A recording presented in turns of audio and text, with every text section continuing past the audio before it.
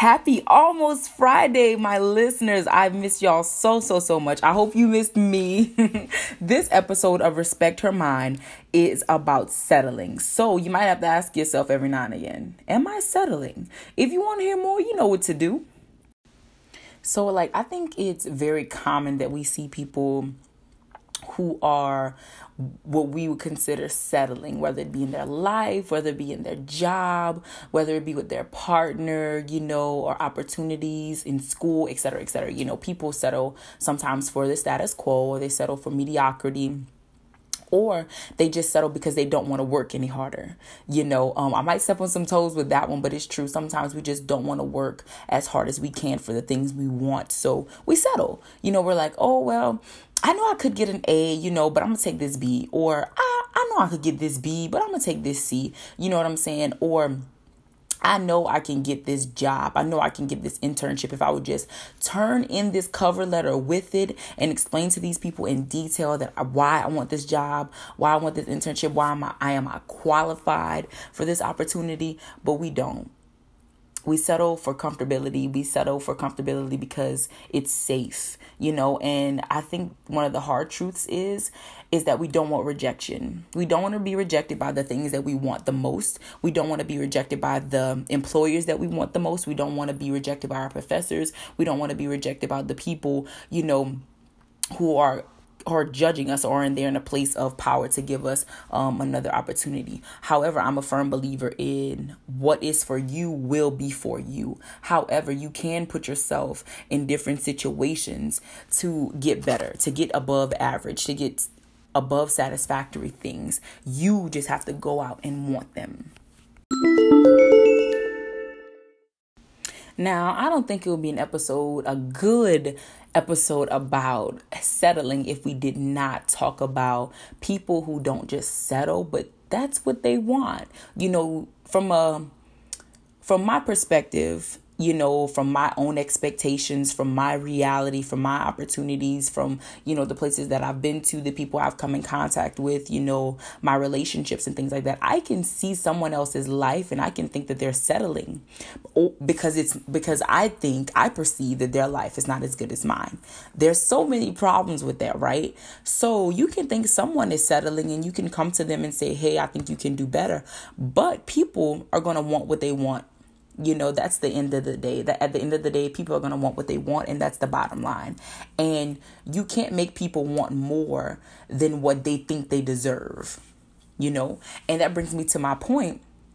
Sometimes people have and accept what they think they deserve, so if somebody thinks that they only deserve 50% of their blessings, then that's all that they think they deserve. And they're going to be fine and thankful for their 50%. And they're going to be comfortable with their 50% of their blessings. But then you will find people who want the full 100% if that's possible, or want the whole 90%. And they want all of their blessings. They want all their opportunities. And guess what? They're willing to work for them. They're willing to pray for them. They're willing to sacrifice for them. Now, I'm not going to judge either of these people, but there are different people in the world and who will do what they want to do and do what they need to do to get where they want in life.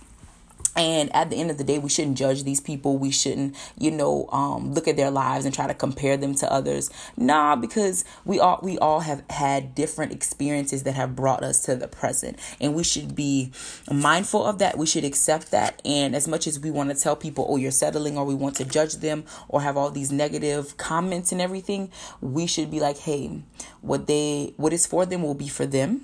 And what's for me will be for me. And that just comes in, drink your water and mind your business. When talking about settling, we have to acknowledge that we've all settled in some capacity, whether it be in a job, in a classroom setting, with our partners, with our lovers, in some regard, we have settled, and it has brought us to the present. All your decisions bring you to your present moment right here, right now. And you're supposed to be where you're supposed to be right now.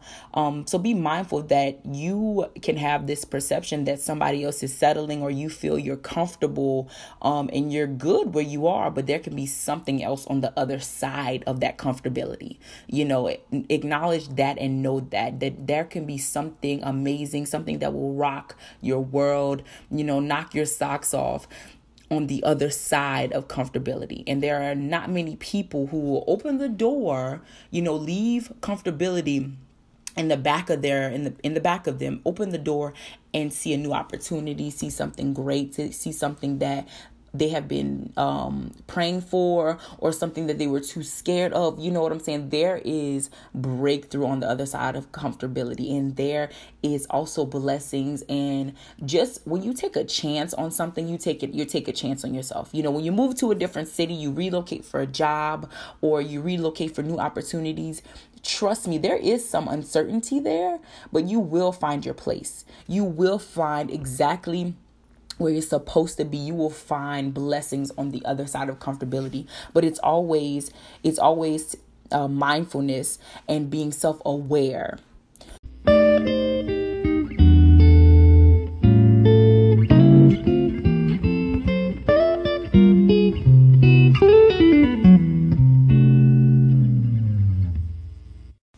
We should all be content in the things that we're doing in life. We should be content with our jobs. We should be very pleased with the work that we're doing at those jobs. We should be pleased and content where we're living, what we're doing, the people that we're meeting, your partner, things like that. We should all be very pleased and content on what we're putting into the universe, and the things that come back to us that are positive. Those are the blessings. You reap the blessings of the good that you put out into the world. You know what I'm saying? And I think that we should always be pushing ourselves to do better, but do our own best. Do your own best and not somebody else's best.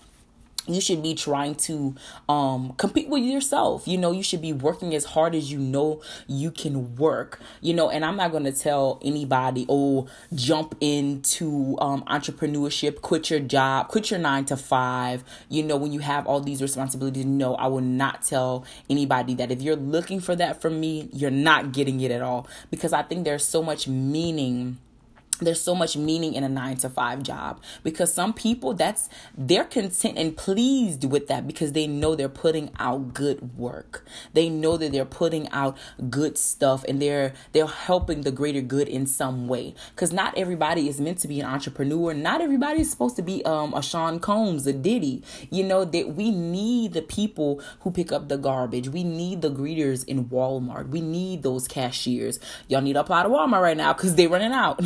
But we need those people that work at Chick-fil-A. We need those people that work at Target.